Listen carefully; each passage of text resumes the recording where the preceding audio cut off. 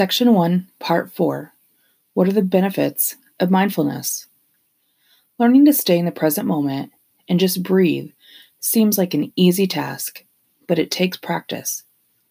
It might even feel silly for you to do it for the first few times that you practice it.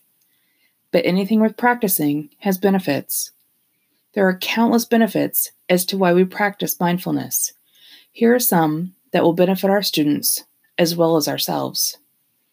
Develops discipline, develops patience, develops resilience, encourages self-acceptance, helps regulate and balance emotions, as well as builds emotional strength, increases attention span, concentration and focus, improves self-esteem, increases awareness, improves sleep habits and sleep quality, reduces levels of anxiety and stress, and relaxes the mind and body.